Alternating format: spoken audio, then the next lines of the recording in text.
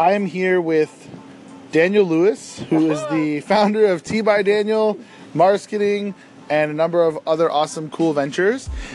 He's also a speaker and an author, and we're talking today about more about personal branding. But I wanted to know from Daniel kind of what goes on behind the scenes with his personal brand and how he actually maintains that. So we're gonna jump into that in a second, and here's Daniel.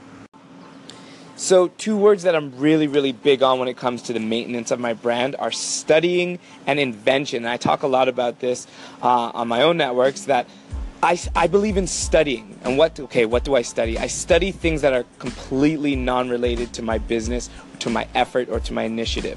So I study to get outside inspiration on how I could keep my brand different from my competitors and from my industry. So things like the other day I was talking about studying the news channel. When I think about and consider for the fact that every single day the news channels and the radios have breaking news, then I go back to my business and say, okay, well, what's my breaking news every day? When I hit the social media, when I hit, the Instagram videos, what's going to be my breaking news? So there's so much I can learn from, a news channel.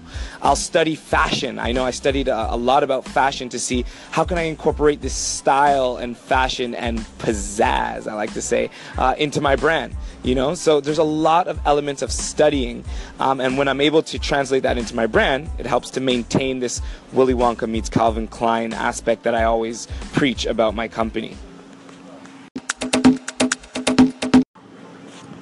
That's awesome, Daniel. So tell us about an example of kind of, what all this research and studying and what it leads to, right? So a practical example of what you've done with your personal brand, whether it's an event or a specific post you want to talk about. Right. And then you can feel free to share, talk to us about how your brand has evolved, your personal brand has evolved. Right. So a perfect example of how my studying actually equated to some change in my actual company or brand was I did a big research project, self-studied, on Louis Vuitton. And I learned about their strategy on how they market their brand. It's called this pyramid. And at the top of the pyramid, so that little corner at the pyramid, that's where they sell those $50,000 dresses and suits to top celebrities at the Grammys, right? So there's maybe only 10 in the world. That's a high clientele. Then on the middle of the pyramid, they deal with more of the, you have money to spend, you can get the $400 Louis Vuitton wallet, and they have a good market there as well. Then at the base of the pyramid, that's the $40 Louis Vuitton belt at the flea market. And really, the person that's selling the bootleg Louis Vuitton is actually paying licensing rights to have that. So how I translated that into my own brand was like, hey, what if I was able to get those 3 tiers in my own tea company? So we got these gold tins, and we had these higher echelon teas from Taiwan that only the connoisseurs that really know about tea would pay that much money for it and enjoy it. Then our middle, level was kind of just the everyday, same bracket as Starbucks. They'll pay $4.50 for a special beverage and whatnot.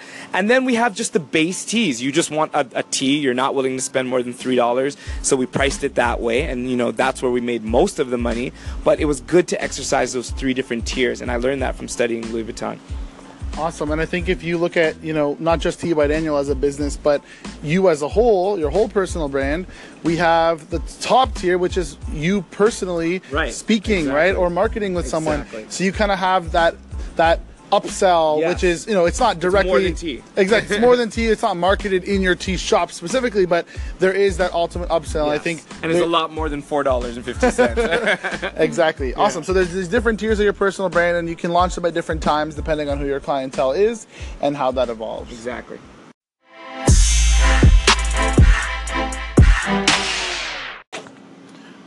So both Daniel Lewis and I will be speaking at DYPB. I'm going to be moderating a panel about targeting your branded tribe. And by tribe, we mean kind of different groups, different niches that you represent. We're going to have people from all different niches or sub-brands, as you could say.